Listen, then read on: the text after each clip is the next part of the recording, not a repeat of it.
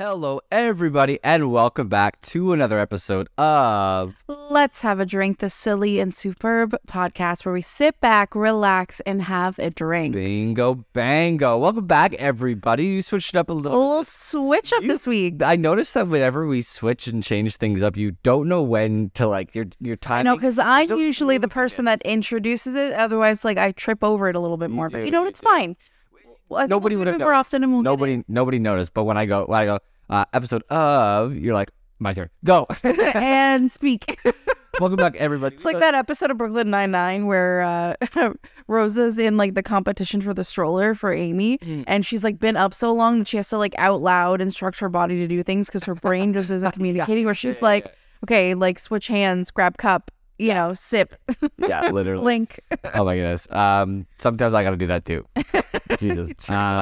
We have a super fun episode for you guys this week. We do, guys. As you can tell by the title, it is a rabbit hole, which is Ryan's absolute favorite. Curtis told me a little while ago, he's like, okay, well, we were playing with, as you guys know, we usually record Monday, Tuesdays, depending. And I actually had the Tuesday off. And he was like, you know what? We were trying to figure out what to record. And he's like, how about we save it for tomorrow? Because you're off tomorrow.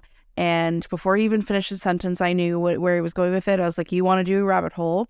So then I told him to pick because we had a convo a couple times. A while back, I should say a few weeks, while back, we thought about, okay, this season we need to do a rabbit hole. And we thought, well, you've picked a lot of good topics. This was especially after the last one that I did where I talked about the Sauter family case. Yeah, and so that was more of a niche sort of topic that you had a lot of, you just knew more of. So then I took the approach. I'm like, well, how about we do something that I am a little bit more interested in, and you kind of just rabbit hole. So something that you don't know a lot of. This one obviously was not the case, but no, it wasn't the case. Something that I'm a little bit more interested in going forward because that one I became interested, but I didn't. But it's hard to feel a little bit more excited, invested, and sometimes to be able to bounce back and forth on a few things if you were completely unfamiliar, right? Yeah, I noticed that where stuff because I was going back through and I realized I was like, damn, I've covered some really niche stuff. The Ghost Watch one, you really hadn't that was tough. I was like, whereas at least yes, you weren't super familiar with true crime cases and Zodiac Killer. At least you had I think at that point we had already watched Zodiac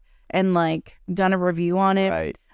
We had talked about it before. At least you knew about even me just watching about true crime cases, what kind of questions to ask about it, all that sort of thing. So usually when that happens, so what we did was we said next rabbit hole, you pick and you tell me, and then I will do the research of the topic that you're looking forward to. Yes, and this is what I said to you. Right. Yeah. So then Ryan said earlier, whenever we record, when she's off of work the day we're recording, it's always let's do a rabbit hole. And if we can align it that way, we align it that way. We try. Yeah. So this is the one. And we have a really, really fun topic this week.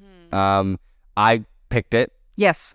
This one was one where I was I Googled conspiracies, just words. And honestly, the best way to describe it, it's funny that you say that because one of the, I'll get into more of my sources and all of that once we get into the meat and potatoes of the episode. I do want to kind of not say anything about it till after the intro. But it's honestly, that's a really good point that you bring up because it was mentioned in one of the sources that I listened to today as a little hinty hint. It's referenced as kind of a form of a conspiracy theory essentially because of the things that it's connected to. So, and I looked up, the most popular conspiracies because I thought it'd be nice for this rabbit hole to be more something that people have heard about. More accessible. Maybe they're so interested in this conspiracy. Yeah. I am a big fan of the Area 51 stuff, anything space related, stuff like that. And, I was like, oh, maybe I can get her to go on a deep dive about flat earthers and oh my God. But I was like, that would just get you angry. Here's the thing is it's really funny that you mentioned that because I've listened to a few things now that involves the flat earther conspiracy theory stuff. And it's one of those things where you feel like you're just having a very frustrating conversation with someone who just goes, but look at that. It's no, but that's things in science, but it's but look at that. And it's okay. And also I wasn't interested in finding out why these people are more dumb than I already know they are. I honestly, and it's really funny is you have so many of these guys try and prove their own theories that they actually prove that the Earth isn't. Yeah, they end up like contradicting themselves at some point. 100%. And it's one of those things where it can get very like if we ever were to cover it, Flat Earthers is like a great way to also be able to show how people can get radicalized on the internet into specific conspiracy thought. True. Flat Earthers is like it's almost like a gateway conspiracy theory to like really get into all this other stuff, because you usually will find that people involved in Flat Earther conspiracy theory end up believing or being a part of other conspiracy groups that are very yikers. Yeah. So anyways, we have a conspiracy theory of sorts topic. Theory / cultural phenomenon. Description of the episode 2 and get it before we jump in. But and it was like, hey guys, we have a total opposite end of the spectrum of the category. We have this really nice, refreshing, and lovely looking beer this week. Yes, absolutely. What do we got this week? So we have a tropical flute. Jesus Christ. Already. Okay, let's start again. It's a tropical fruit pale ale from Lake of Bays Brewing. It's called Next Stop. And it's infused with tropical fruit flavors. It's described as a flavored beer. So while Curtis pours and takes a sip so he can talk about it while I sip mine, it's actually infused with tea kettle, which I'm assuming it's like fruit, some sort of like fruit tea or fruit flavors. So probably more like hibiscus-y or herbal-y type, probably. We'll see. Okay, so Next Stop. Calling all Daydreamin' fans, which haven't we had Daydreamin' by them before? I think so. Okay. This tropical fruit pale ale will leave you feeling peachy about your next stop, wherever that may be. Medium golden appearance with a peach aroma leads to notes of hibiscus and honey in the body. This brew finishes fruity and full with hints of chamomile and rosehip, which is probably where the tea kettle part comes. Didn't I just say it probably has hibiscus? Yeah, I know. I'm too good at this. I know. So on here, it says that the malts in here are 2-row pale, Pilsen, flaked wheat, and the hops are Cascade and Azaka. Cascade's a good hop. Very light, much more like sort of on the hibiscus side, the more of the herbal-y side, which is good. I didn't get a sip yet, so while you, I guess. I'm pouring already, dude, so if you want to. This is, I picked this one out. This can design is really sort of just like bright. Yeah, I can describe it while you take a sip. Yeah, go for it. Yeah, so it's this like beautiful light blue background with this like gorgeous like female figure with her hair is like this like perfect like golden sun yellow and it kind of flows up, and then I keep hitting my filter on my mic but it kind of like flows up past the logo, and it's got all these great kind of like, you know, vacay travel imagery, palm trees, you know, a surfer on a bike. It's got like destination points, all that kind of stuff. So yeah, it's just like a really fun kind of like travel-y, beachy, vacay vibe on the can, which is really fun. Yeah, I think it was a day when it was like very spring weathery or close to, and I was like, I gotta grab this. And we have very much enjoyed our fruity ales or even sours and stuff. Like, I love them a lot because they're, you know, we like, you know, the blueberry wheat beers that we get. They're very wheaty, they're very fruity, and they're very refreshing. This one is no exception to that. Like that, the tropical fruit flavors are like toned down quite a bit, and it literally tastes like a tea fruit beer. Like it's so accurate to what they're describing it as. I don't know how else to explain it. No, it's really great. It feels like kind of like, you know, those like tea lemonade drinks minus the lemonade. Yeah. That you'd get at like Starbucks. It feels like that, but like with beer. Yeah, literally. It's like a black tea tropical That's beer. literally what it is. Yeah. That's what exactly. If you guys have ever had like a hibiscus tea or, you know, a black cherry, you know, tea from Starbucks, a cold tea even. This is that, but beer. Well, like you can get like their like black tea, like iced teas with like peach juice and like cane sugar and stuff. And like, that's exactly those vibes. It's very like, this was definitely one that I'll be able to like sip on quite a bit, which is good because like it's an episode where we all know I chat a lot. So this is it's fun when you chat a lot in episodes. I'm like, we need a timer for like a 5-minute for you to take a break. I know. Me to like be able to say something. Yeah. And you to sip. I also promised Curtis, I was mostly done my research. I was listening to just like I used a couple of podcasts as some sources for this episode, and I was listening to one of the final episodes and like kind of wrapping up just for any extra quick points I wanted to plug in. I had majority of everything down, And I went into the office and told Curtis, and I was like, I'm really excited for this episode. I tried to structure all my point form notes so that I wouldn't go off topic. But there's a few things where I definitely feel like I might go off topic a little bit, but we'll get back on track quickly. Just if your notes, I know, are always really good. So as long as they hit a point, then you won't get off topic. Just make sure you're hitting a point. Again, the biggest thing that I love is that I ask crazy, stupid questions, and no, it's great because you may have a question that somebody has. But this is a really fun topic, guys. A lot of you guys will know it. Fun and kind of infuriating, but we'll get there. That's also very true. And to listeners that we know are listening, will be a part of, probably a life that you lived, some scenarios that witnessing this firsthand. So hope you guys buckle up, enjoy. Hope you guys have a drink of your own. You may need one. And hopefully the weather's great and you guys can enjoy it. It's getting better for us here in Southern Ontario. Yes, slowly but surely we're getting our springtime. I did have something to talk about. I'm so sorry. But let's see if we have time at the end of the episode. Sounds good. There. Let's get this freaking ball rolling. I'm so excited to chat. And let's roll that intro. Roll it. Let's have a drink.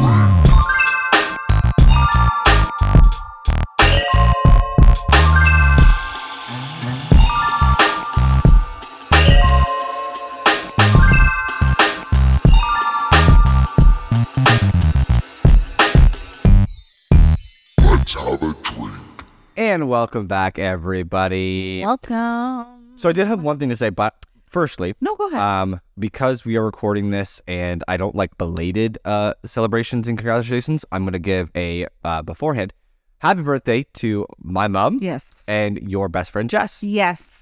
Big quick if you guys are listening. If not, whatever. Yes. But happy birthday to those two. It's their birthday on the weekend of April 1st. Literally, it's it's back to back. It's gonna be some craziness for. It's funny that we're celebrating Jess's birthday on my mom's birthday, and then my mom was on Jess's birthday. I know. I think that's really hilarious. It's really cute. It's really fun. So we have a really fun weekend to spend. You're off work. Both guests on the podcast as well. Both have been on guests on the podcast. Why I mentioned it. So I was like, they know them. Yes. I know her. Big happy birthdays. Anyways, okay. Yeah. So topic. What are we talking about? Guys, so what's Ryan talking about? I was so shocked and pleasantly surprised. Curtis comes up to me and he goes, "Babe." And I was like, "Yes, babe." Don't ruin this story. Camera's up. I got this, so just don't make me laugh. And I was like, "Okay, what's up?" And he goes, I have a topic idea. And I was like, okay, shoot, what do you want me to do? And he goes, I want you to talk about the Satanic Panic. Yes.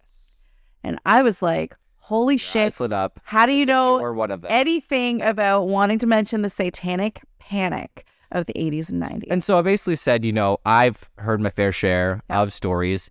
And the main thing that I knew about it was you mentioned it a lot. And in our Stranger Things reviews, we talked about it a couple times. Yes. And I was sort of, that was me kind of being introduced to I'm pretty sure, because I got really fired up about it while we were watching, and I explained a little bit to you, and then I'm pretty sure I got even more fired up on the episode. Yeah, there was a lot of times where you were like, oh, this is reality in that time. Go on about it. Yeah. So I do touch on that again a little bit later, and kind of reference a few other things that provide some really great examples of kind of the cultural effect that the best way to describe it would be a societal phenomenon that hit people. Yes. Anyway.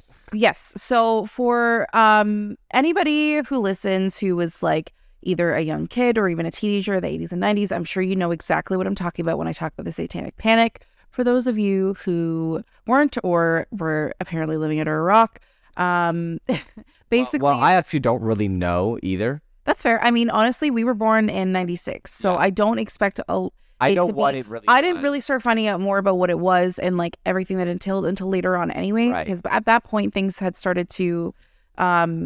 not be quite as fervorous as it was at the start. It great was word. Really bad. Yeah, great word to use. Thank you. I think I used it a couple times in my notes. Okay. But basically, the Satanic Panic was a much bigger phenomenon and really hit its peak in the 80s and 90s, particularly in the U.S. And basically just revolved around this obsession and genuine fear that people had that there were these satanic cults across the United States that were doing like child sacrifice and abuse and ritual, like murders and things like that in order to do, praise Satan, summon Satan, Rituals, other rituals to provide things that are like that Satan provide, like all this other stuff in connection with Satanism. There was a true obsession with Satanism and the threat that it posed to everybody. The point of like, especially all the good Christians in the United States.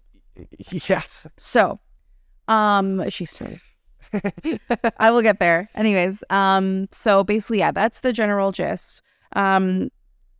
A lot of the origins and kind of like the phrase I use is like rumblings of the Satanic Panic lies, I think, in a lot of generational disconnect between the people who were like kids and teens in like the 80s and 90s, the things that they were starting to get interested in, the kind of counterculture that rose there with like the metalheads and people involved in what like things that were like described as a cult, like Dungeons and Dragons, like nerdy shit like that. The world moved at that time. Exactly. And you have a lot of very like conservative parents who are still kind of, or even people who maybe it's like, essentially hippies who are now backtracking, and they were raising their kids in the 80s and they were part of a counterculture and like saw some shit. You had this very like weird disconnect and a lot of like interests and things coming out of that generation of kids that felt very other to the generations before them. And that fear of otherness played a big role, as well as just a general religious zeal.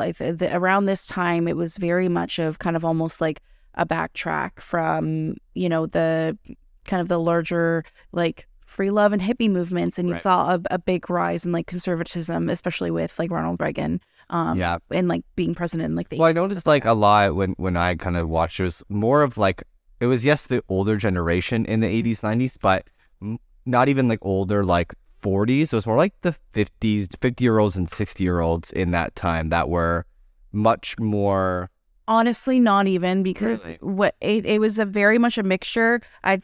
We'll get to it, but it was very much, you could feel that like people who were like raising children and had children in this time period had a genuine, and not everybody, mind you, this is just like a more of a like kind of a blanket thing. There just seemed to be much more of a fear obsession with like children being victimized, and then also like people targeting children and young adults who seemed like they were the ones that were going to be doing the victimizing.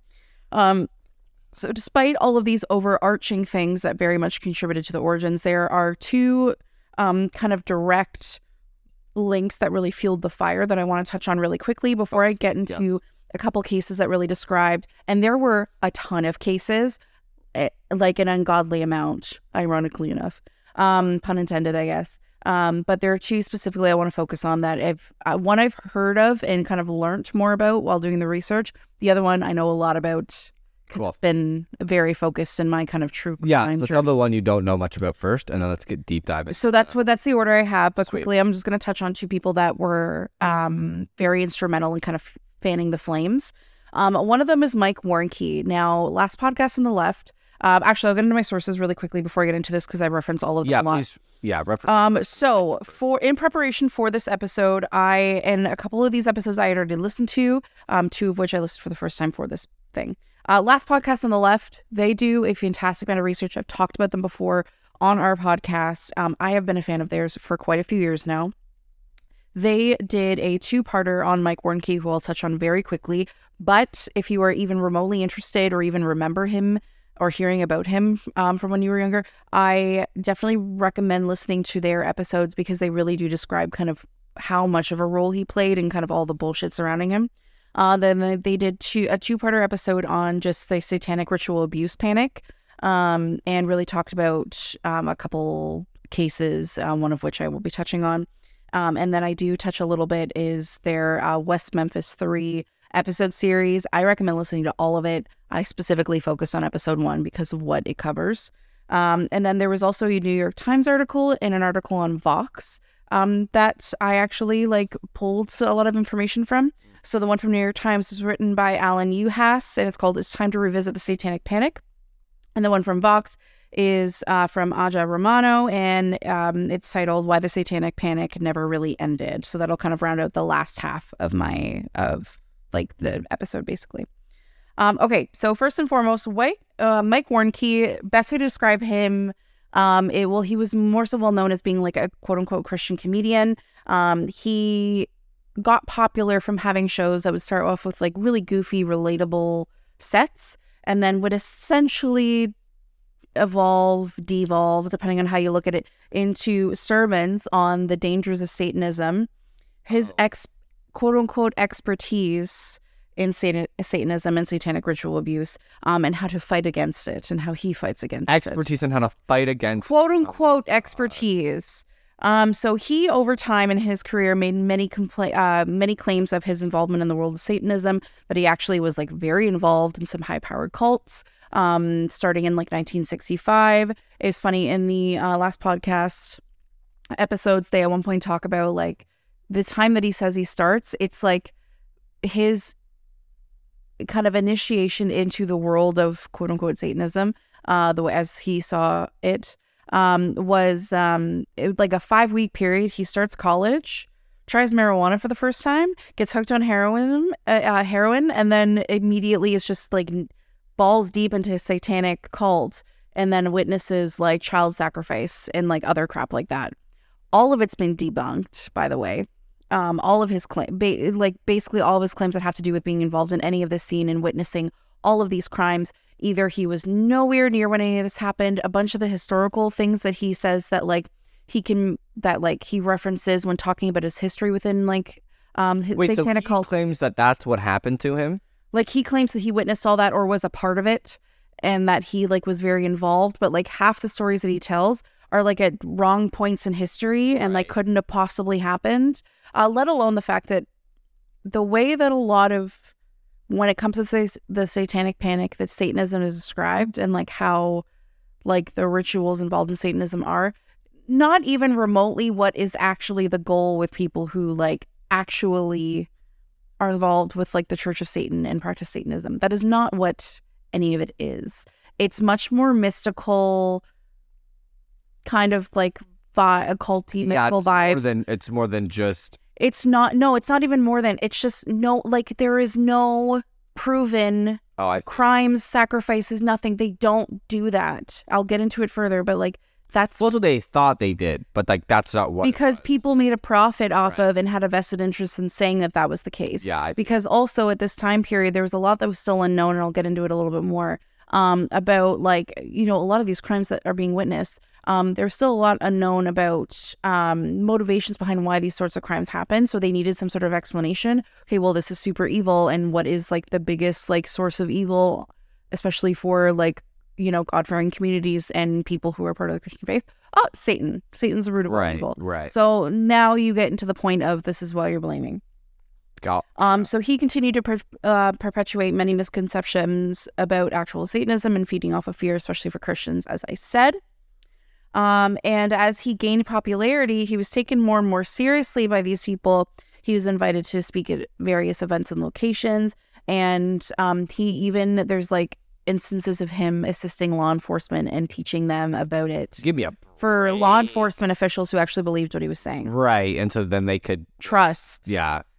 Millions of dollars in some cases have been spent by police and prosecutors because they legitimately thought that this was happening, that this was an explanation. Yeah, it's a whole thing. Wow. Another big kind of focused area is from a book called Michelle Remembers. Anyone from that time would probably know it. It was a huge like bestseller.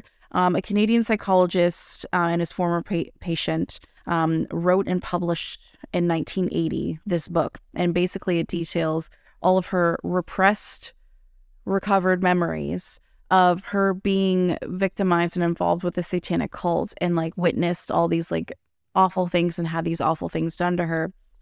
Arguably one of the most influential and dangerous books, especially with regards to the Satanic Panic itself. The claims were almost immediately started to get challenged because of how controversial they were. And as time went on, basically all of it got debunked. Like during times where she was like claiming to be like locked in like cellars and places and being like trafficked across wherever, she was literally in school, documented in British Columbia, like fully fine, functioning within the world. And repressed memories and things like recovered memories, widely disproven now as something that can be viable, usually ends up being the case of suggestion and sublimation from like the actual process of hypnosis, and like doctors trying to like ask the questions for it, because it usually ends up being very leading. Definitely, yeah.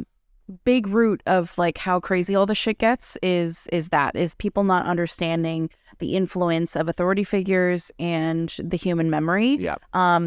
We didn't understand a lot about human memory. Like, think about it now, like eyewitness testimony, largely discounted in most cases, unless it's corroborated by some sort of other physical evidence, because of how unreliable we are and how unreliable in human 100%. memory And also how, like, you know, there's so much that can go wrong in that process too. Exactly. So that all being said, I'm going to kind of quickly-ish, go over a couple cases that will kind of delve a little bit more into the consequences and some of like the things behind it. So first and foremost, I'm going to talk about the McMartin preschool case, which is probably, arguably, one of the most like prominent, popular, I guess you could say, well-known cases within this whole like cycle of like satanic ritual abuse scandals. So I had heard about this case in passing when actually watching a documentary film about the Nightmare on Elm Street franchise, because in the first movie, when they ended up doing some editing and like rewriting to really downplay Freddy Krueger's background as like a child abuser and murderer, because this abuse scandal was so big in the news, because it was between like 83, 84 when things really started to ratchet up for all these allegations coming out, investigations happening. And the first Nightmare on Elm Street movie was released in 1984. Okay. So when that happened, they were kind of like, oh, maybe we shouldn't talk about this as much. Like, he's just going to be this like dream kind of killer. We're not going to focus on like why he got killed and became this like vengeful dream killer. So it's just interesting to see how like things like that, not only societally but pop culturally, can affect so much. But yeah, so like I said, I had heard it in passing. But other than this, I didn't really listen to it much until I actually listened to the last podcast episodes about the West Memphis 3, because and Mike Warnke actually, because they reference the McMartin preschool case twice, and they talk a little bit more about it in their satanic abuse episodes, but I hadn't listened to those yet, which I listened to for this case. But yeah, so it was like slowly bits and pieces, and then I started to understand, and then I did my research, and in a couple of the articles that talked about McMartin as well. So basically, in the summer of 1983, a woman from Manhattan Beach, California, accused an employee at her son's preschool, McMartin, of abusing him. So up until this point, what it should be known about this original accuser is that she was later proven to be very mentally ill, and kind of seemed to... That's also another thing. And basically, like, was a little bit overly preoccupied with the potential for her son being abused, that she projected the possibility of abuse onto him. And all of the like other employees at the preschool started to get targeted because of her obsession with this. And she like grilled her son. Mind you, her son's in preschool, and she's grilling her son about who hurt you, what did they do to you, did they do this to you, did they touch you here, what did they do, where did they take you? Like, of course, you're just going to say some shit. Exactly. And you're going to say something because and eventually you're just going to tell this person of authority, your mom, what she wants to hear at some point, just so you can go do something else. Also, going to be yes for everything. Like, exactly. Yeah. So anyways, that's the whole kind of thing. So she's been largely discredited, and obviously it's been later discredited, but I'll get into a little bit more. So the police, after this initial like accusation, sent a letter to about 200 families that also had kids at the preschool, asking for their help with the investigation. In the article by Alan Uhas for the New York Times, the letter was described as a model of what not to do by a professor, John Myers, at the University of California. And he is also a lawyer who like represents abuse victims as well, I believe. But yeah, he basically said it was like a model of what not to do when investigating these sort of cases. The authorities also asked therapists to help interview hundreds of children. They questioned these children for hours at a time, often asking leading questions, suggestive questions. Another School kids. Yes. And another thing, whether it be like preschool or even slightly older, is these kids are like bored. They're being asked the same questions. Eventually, they're just going to start to tell you what you want to hear. Because they're going to start And realizing. there's also like proven facts of like they'll get rewards. They'll get bribed. Oh, we'll get you a snack if you just tell us what they did to you. Yeah. They do this to you. There's also like other instances of like these like nonverbal cues of, you know, like officials like shaking their head or nodding along when like they're hearing stuff they want to hear versus they don't want to hear. And it kind of feeds into the like coercive strategies, leading strategies. Kids are so smart that way too, right? Like, well, not so much just impressionable, and like they just will see the easy way out because kids are very in tune to nonverbal communication. Yeah. So yeah, these are all things that were like, you know, not necessarily maybe realized at the time, but like in hindsight with a lot of experts now, they're going, yeah, of course they said these things for X, Y, and Z reason. You're, you know, bribing them with like treats, you're, you know, giving them recognition, attention, or you're putting them in a position where they're going to tell you what you want to hear because they just want to leave. Right. Or get treats or whatever. Like, yeah, 100%. Exactly. So an author of a book about the, his name's Richard Beck, I believe. He wrote a book about the Satanic Panic, and he's quoted in the article by US as saying that the allegations from these interviews didn't move to full-blown Satanism or like satanic abuses immediately, but there were like small steps along the way of just saying weirder and weirder things that sounded more like elaborate until it eventually got to like, that's why those weird things are happening is for this reason, because they're abusing you for satanic reasons. Yeah. Things around this time, because this investigation took a while. So things around this time became very exasperated throughout the U.S. as different law enforcement officials, lawyers, social workers saw these like crimes and them being described as satanic ritual abuse as like super credible and dangerous. So then they eventually would gather like hearsay information from other people, other quote unquote experts like Mike Warnke, who's a total sham. And put all of these like information packets, pamphlets, things together and disperse them at different seminars and conferences. So all of this misinformation, misconception, misleading information, hearsay stuff that may not even be properly verified is now being dispersed between communities of people who are seen as experts in their field, who are seen as knowledgeable, trusted people. And then now they're the ones saying all this to the public. Of course, the public's going to believe 100%. them. So of course they're going to get afraid. Parents too, obviously. Yeah. Exactly. Not to mention that this time in ages when you really see a lot of like TV networks and news networks really start to get big and like really drive for ratings, versus always being maybe the most like verified and fact checked. That's never changed. Like please sip. Like for the matter of, I mean, how can we as people who are in sort of a world where we don't know everything, how else do we get to be able to understand things that are happening in the world without listening you and trust trusting experts in fields where they're going to verify their sources. This is why people like you and I, we trust the doctors, we trust the government, we trust a lot of the things that they tell us because we hope that safety is there. So here's so then here's the thing is you have all these TV and news networks going, oh well, people are in like such a big stir about this.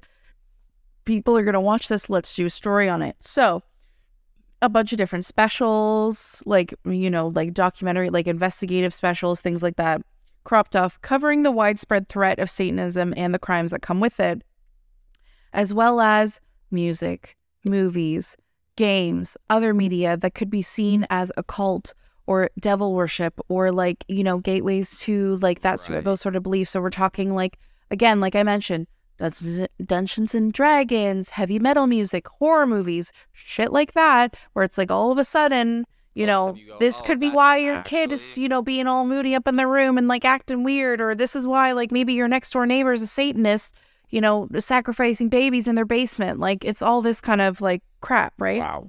One of the biggest ones was one done by Hugh Downs for 2020 that like really threw everyone into a fervor. But then you've got like Geraldo doing stuff. All the daytime talk shows had people like Mike Warnke on all the time. So you're preaching. Yeah. exactly.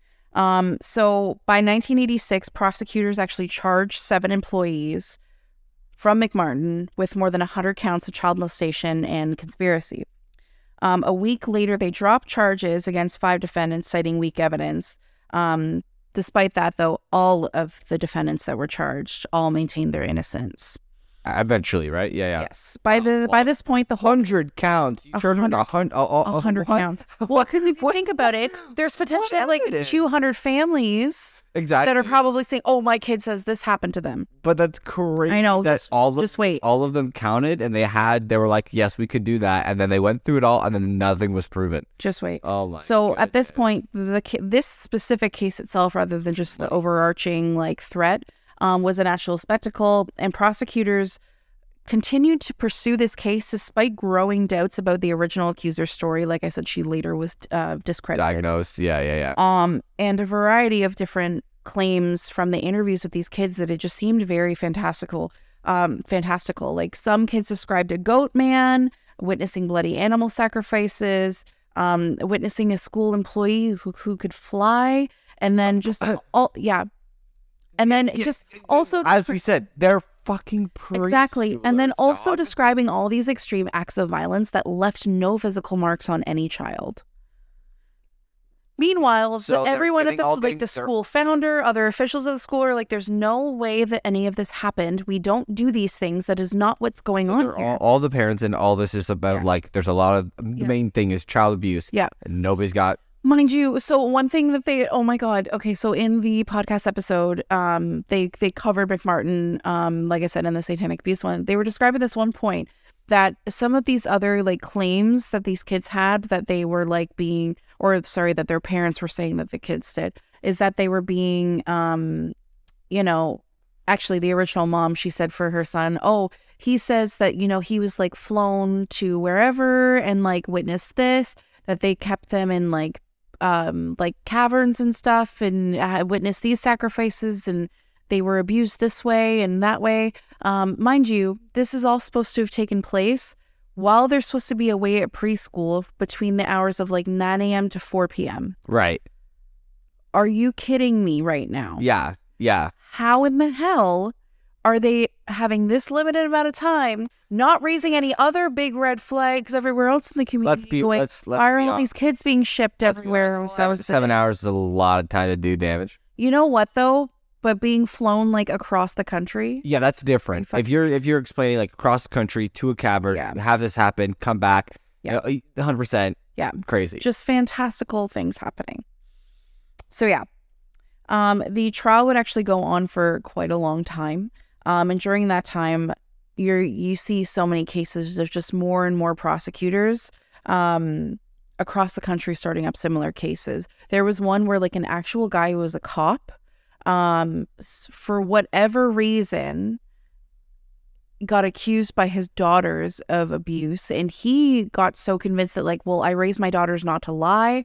Maybe I'm just forgetting something. I repress these memories. So then he even began starting to believe it. But then eventually he was like, no, there's no effing way. His daughters would later go on to be like, no, I have no idea why. Yeah. Because everything had just been so coerced and flipped up and crazy. And that's just one of many, many other cases. Right. So a good chunk of these parents are on one boat and the other are in it. Exactly. Yeah. So in 1990, things wrap up and a jury actually acquits the McMartin preschool defendants on some charges and then become deadlocked on others. So some of the charges, they're like, yeah, there's no way. And then some of the charges, it was probably like straight down the middle split of some of them thought they were guilty and some people thought they weren't. Right. So even the jury couldn't agree. So they basically, the reasoning behind it was they said it was impossible to determine the truth from the children's testimony for obvious reasons. Yeah. And they didn't have any other physical evidence. It was literally just the children's testimony. It's just simple. Because there was like deadlocked, they prosecuted again. That second prosecution ended up in a mistrial. And at that point, I'm pretty sure from the from the article I was reading by UHAS, it was like $15 million that the prosecutions had spent at this point after 2 trials. They just dropped the case. They dropped all the charges. So yes, maybe none of the McMartin people went away, but other people went away for like decades.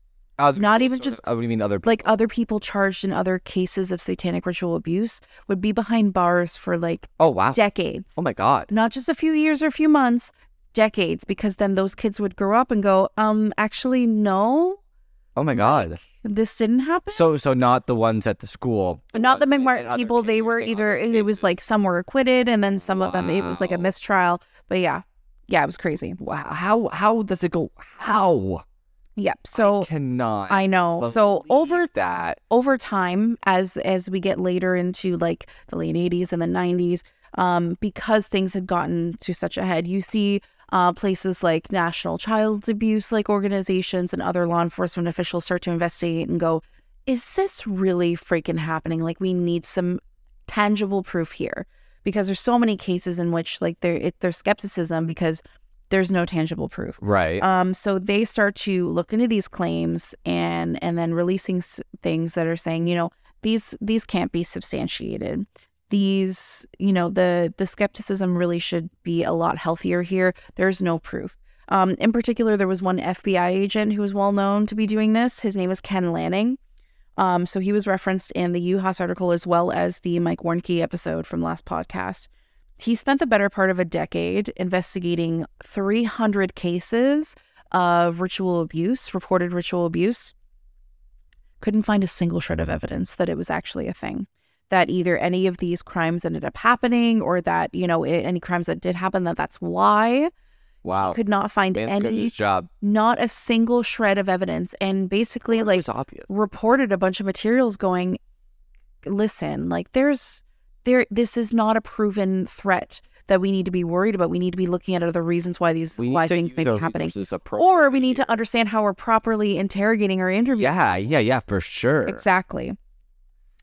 So like I said, for years and decades afterwards, various people had been locked up as a result of the Satanic Panic. And basically, they began to get released as like victims recanted. Like I said, they grow up.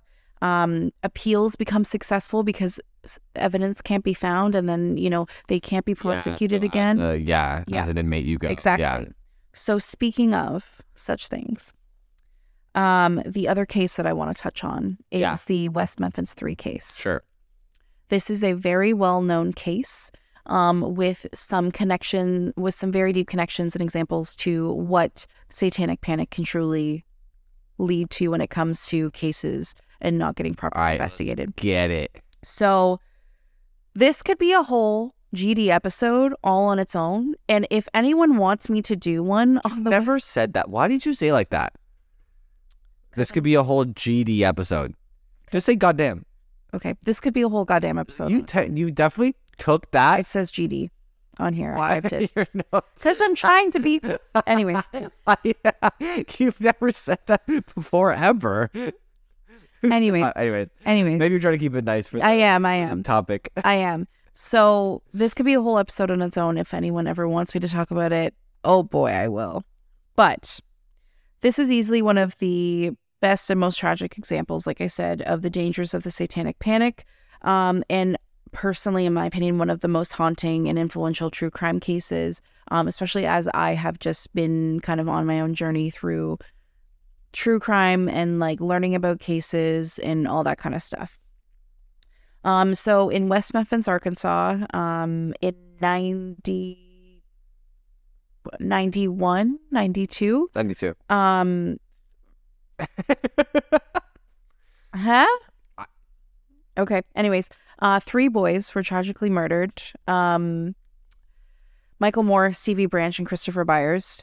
And due to, literally, I'm going to read from my notes here, due to a deadly mixture of incompetence, misguided impressions, fear, anger, and teen hubris. Teen hubris. Yes, because the boys do admit that they definitely did not take things as seriously as they should have when things first happened. 3 teens were sent away to prison for life, and one of them was sentenced to die. Holy. Damien Eccles, Jesse Miskelly, and Jason Baldwin would later be released. And don't even get me started on how fucked that was, by the way, in 2011 after nearly 2 decades behind bars. Oh my goodness Yes. gracious. So the West Memphis Three, as the teens were referred to, gained a large support from a lot of just regular people, as well as bigger caliber celebrities. Natalie Maines from Dixie Chicks, Johnny Depp, guy from Pearl Jam, can't remember his name, but they would host like concerts, other events to raise money for their defense and to raise awareness Holy for shit. these 3 teens that they believe Oh, they're huge. that were wrongfully convicted. So yeah, there was a fantastic. So actually, It took that long to get released? it took them like almost was it 20 years. Was it because there was actually substantial evidence, or No, it's because Arkansas. Oh yeah. The justice system is very flawed for people who get wrongfully convicted, and it's infuriating when states don't want to admit that they lock someone up that they shouldn't have. Anyways, Like Arkansas. Peter Jackson also, so the guy who is most well known for directing the Lord of the Rings trilogy, he also believed that these boys were wrongfully convicted, Oh. put like millions of dollars towards their legal defense because these boys did not have the money. Savage. These men did Peter not- Jackson. Oh my These god. Yeah, these men did not have the money. So a lot of all Well, this especially fundraising getting locked up at was a young great. age, and then Exactly. Exactly. So he also was involved in producing a documentary. Amy Berg, I believe, directed it, called West of Memphis. I have watched it a couple of times now. Oh, interesting. It is very well done. It is very fair compared to some other documentaries that I'll get into. Right. Yeah. You don't have time, by the way. But I know, well, like I'll just talk about it really quickly. But I would highly recommend it if you're interested in this case. So these people were calling for the men to be released. Among them would actually be some of the parents of the murdered children, because over time they started to realize that that these boys were railroaded, that the investigation was not done And they properly, stayed locked up. and they stayed locked up. Particularly Stevie Branch's mom and Christopher Byers' stepdad. They both were big proponents by the end of it of saying, no, these guys do not need to be in prison right now. They are not. I don't believe that they were properly convicted. Yeah, it was crazy. A lot of initial credit is due to the HBO Paradise Lost documentary to keep attention onto the case. So credit is due to that, although these documentaries were very exploitative. And they did not, they really took advantage of multiple people involved in the case, particularly Damien Eccles and Mark Byers, which is Christopher Byers' stepdad. And they weren't good, but credit is due to the fact that they kept attention on the case. That's fair, yeah. Yes. So the boys were largely convicted on a coerced confession from Jesse Miskelly, who was definitely slower-minded and didn't really understand. So detectives seem to have really fed off of that. And the same type of tactics that you would see of leading questions, bribery, things like that, with like, the children who would be, questioned about like abuses. Same sorts of tactics were used. Also doesn't help that Damien Eccles was like the epitome of a goth kid in a small southern town. Right. And he also definitely... Were they all friends then? Like, were Actually, these 3... Funnily enough, Damien and Jason were like best buds. Yeah. Jesse barely knew the other two. Oh my goodness. And that's a whole other thing. Right. And this is why this could be a whole other episode, because there's so many factors at play here. Yeah. So at the but time, like, you could... Damien definitely didn't do any of the boys any favors. He even admits it in his own book that he writes afterwards. He's like, I was a jerk kid. I thought I was smarter than these dumb hick idiots Idiot who adults. accused me of a crime that there's no way I could have done it. And So you're a snob piece of shit. Well, no, he wasn't a snob, but Well, he you're definitely going to be a piece of crap to... Well, he thought, he's a teenager, and he's like, there's no way I did this. So, like, whatever. Be a dick. Yeah. Exactly. He also came from a very, like, rough upbringing. So it's, that's going to put a bit of a chip on your shoulder and kind of make you feel othered. For yourself. And make you feel othered compared to everybody else. Sure. And him and Jason especially had a lot of belief in the legal system that they wouldn't be charged for a crime they didn't commit, and they were convicted. Wow. And it doesn't help that there was this like juvenile officer in the town that had a hard-on for seeing Damien locked up. So fuck you, Jerry Driver. Yeah, true. But But yeah, so one of the most tragic things about this case is that due to the type, sorry, I think I made a typo here. That's fine. Sorry. One of the most tragic things about this case is that due to the type of deal that the West Memphis Three had to make in order to actually leave prison, basically, they did an Alford plea, which is basically saying saying you're not guilty, but that the state has enough evidence to prove that you are, even though the state didn't. Right. That was the only the deal that was going to be on the table for them to be able to leave prison. And Damien was about to die. He was very close to being executed. Right. He was being very close to being executed. So they had to basically admit to the crime. Saying that, okay, I'm saying I'm not guilty, but I can understand that if we were go to trial, the case could, So basically it's saying you're guilty, but saying you're not guilty. It's a really messed up plea. So basically it's I'm not guilty, but you have enough evidence to prove me wrong. And then, oh my God. And then basically that wraps a neat little bow on it for the state of Arkansas and prosecutors. And we will never actually be able to get a proper investigation to find out who truly committed the crime against the boys. So there was a crime there. Oh my goodness. There are lots of theories, one of which I highly subscribe to because of the nature of the crime. I'm not going to get into it because that's not what this episode's about. However, yes, we will never actually get someone else properly investigated or convicted. Wow. Yes. So what are we at right now for time? We should probably be wrapping up. Okay. I am not. So if you have wrap-up notes, I am going to. There's one part I'm not going to get into because it's a little bit longer, and I don't necessarily know narrating through things more than I want to give a lot of airtime to it. Yeah. Yeah, that one. See, that last story definitely touched on probably a topic that is probably making some people's steam come out of people's ears. I honestly I think about that case on the regular. I missed the first part. So kids did die. In the West Memphis Three, yes. Yeah. So 3 kids were murdered. The whole thing with the case was that because of how extreme it was, I don't want to get into the details of it because it is quite horrific. Right. And I'm sure not everyone listening to our podcast wants to hear it. But because of the nature of the crime, a lot of these guys were thinking, oh, well, somebody evil had to have been involved. Okay, well, great. You've got this goth kid in town who is potentially, has a coven and is doing Sabbath rituals. That's probably what it was for then. Mind you, a bunch of the things that they were attributing to satanic ritual abuse within what was done to the boys easily explained away as animal activity and things like that. Yeah. And the place that the boys were found in, just environmental damage to the bodies.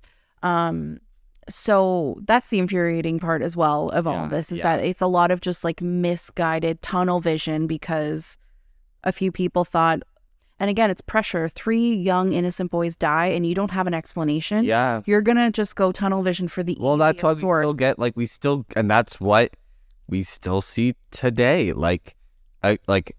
It's crazy to think that there's that's obviously the extreme cases, but we still see it that we want to pick out the obvious, quote unquote obvious, stereotypical, whatever you want to call it, source of an issue, right? And because the unfortunate part is that in the majority of situations that is accurate.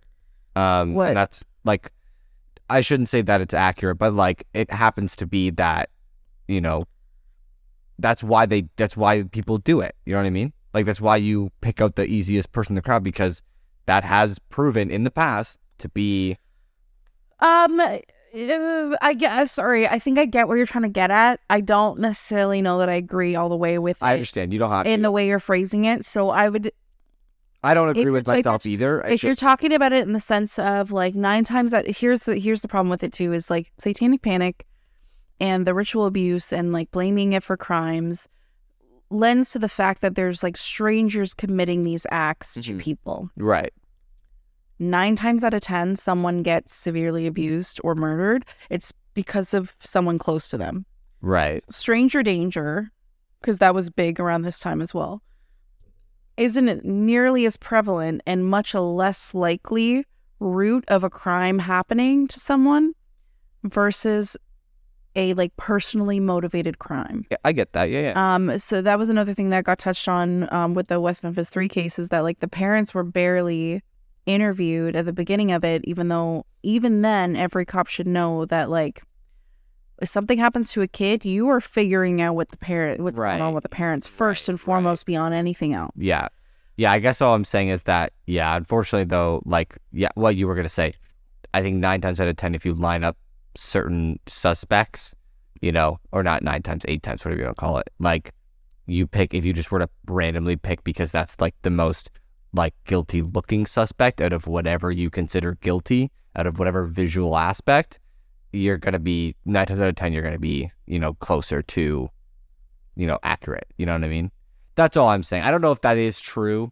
I don't know if that's changed over time, but like that's why people went so jump the gun on that's the victim because they look a certain way, that because they act a certain way, because that's... You mean the suspect? Yeah. Like that's what I'm saying. Like you're trying to pick a suspect. That's all I'm saying. Well, like I think I get what I get what you mean in the sense of it's easy to blame somebody that looks different.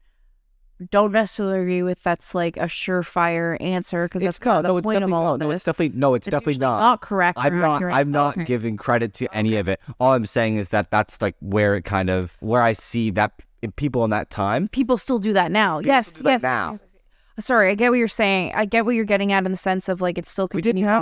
We didn't have technology like we do now, where you have a lot of, you know, ability to help you. And honestly, that still even happens now despite all the technology. Exactly. Sorry, I get what you mean now. I think it's just you were talking too far into making it sound like you like that by them doing that, they were probably right from the beginning anyway, which is not the case. No, I'm just saying like it's unfortunate that this kid was picked up because he was gothy and, you know, he had that like way to it. And he came from like a very like poor family. Like You see that, so he's automatically going to get looked down on and targeted by officials, right? You see the movies and TV, and that's the unfortunate part is that when there are if you look at other crimes that happen, you can see that sometimes they do pick the person who's most likely the suspect because of just the way they look and act and treat others. And where they just someone that it's even just like someone's the easiest to blame for something and is so believable because of other prejudices and stereotypes that no one's gonna question it. Right. Yeah. But yeah. Anyways, no, thank you so much, by the way. That was incredible. I'm very fired up. So one example specifically when it comes to like pop culture influences that, like you said, you know, I wanted to touch on again, but we touched on it earlier. Was just the idea of Stranger Things and Eddie's character. It's actually at least partially based on the kind of the you know, button pushing kid who's like really kind of like good at heart but puts on like a grungier front, like Jamie Nichols. And his storyline very much mirrors the type of hysteria, misjudgment, and danger from those targeted by people believing that they are proponents of. And then the authority in that time. If you actually watch Stranger Things season 4, you'll see the similar situation where this kid is very wrongly treated, and not even by the authorities, not even by all those, but like by the one jock kid who immediately jumped on him. Yeah. And that happened, right? And that's where you get backed up stupid shit of like people saying, you know, he is the weird kid, so must have done it. And that's terrible. But so anyways, to wrap things up, yes, please. I kind of have these like last 2 points that are like almost like a story about. So one of the more interesting parts of the Satanic Panic is the light it sheds on other problems in society that needs attention. So things we've already kind of touched on, things like flaws in the criminal justice system, investigative strategies, influences of media, and the kind of intertwining control of like religion and politics too. A lot of legislation and stuff and beliefs kind of like get pulled from that. While many may see the Satanic Panic of the 80s and 90s to be a relic of hysteria in an era that we knew a lot less about the world around us, the argument can be made that it grew to such a sweeping phenomenon from the roots of much more long-lasting fears and prejudices that we are still suffering consequences of it today. 100%. Which is 100%. That's what it was. What I was touching on is that it's unfortunate that, you know, we can't figure it out. Yeah. So, Wow, Yeah. crazy story. And I scratched the surface, guys. This is like, the- it's this a is the lot surface. of This is- information. These rabbit holes always just scratch the surface because the thing is that we could go literally forever and we could talk multiple episodes, but we have a time limit here. So let's give a round of applause for Ryan. Thank you. For Ryan again for doing all of the heavy lifting of this episode. Really great stories, and that's incredible. It's That's kind of what I fascinating. understood. I think that's what I knew. I think I knew that part of the Satanic Panic, but to hear what some of these folks, to hear what people in life have to go through, like, wow, that's insane. It's wild. Like, imagine. Like, I understand having to like go through shit because shit just happens to you, but like to be falsely accused, like, what are you, freaking Henry Allen? Like, what is this? Like, this is crazy to me. Yeah. It makes no sense. No, I hear you, dude. Especially on like eyewitness testimony of a child who you probably know has been like talked into saying what they're saying, and having, and then imagine knowing that you're innocent, and like and knowing that they got coerced, and having every other reasonable adult around you go, yeah, that kid sounds about right. Yeah. You look like you're someone who could have done that, and you're like, what? Did I step into a Twilight Zone version of this world? Because what the frick is going on? It's insane, but a really good topic, I think. Yes. So thanks so much again. Important topic. If you guys enjoyed, let us know what other rabbit hole categories, topics you'd want to see for the future. Maybe a part 2 of this one if you're really interested. If you want me to dive into West Memphis 3. Yeah, If you don't want me to ramble for an hour and 45 minutes about it on here, but you want to have a convo about it over social media, send me a DM. I will gladly talk about this case. I think it needs to be talked about more, even after the men have been released. From what I know now, we can learn a lot from a case like what that. I know now, I agree. Don't hesitate to reach out. Our DMs are always open. Yes. And with that being said, that's the episode. That's it. We love you guys, and we will catch you guys next week. Peace.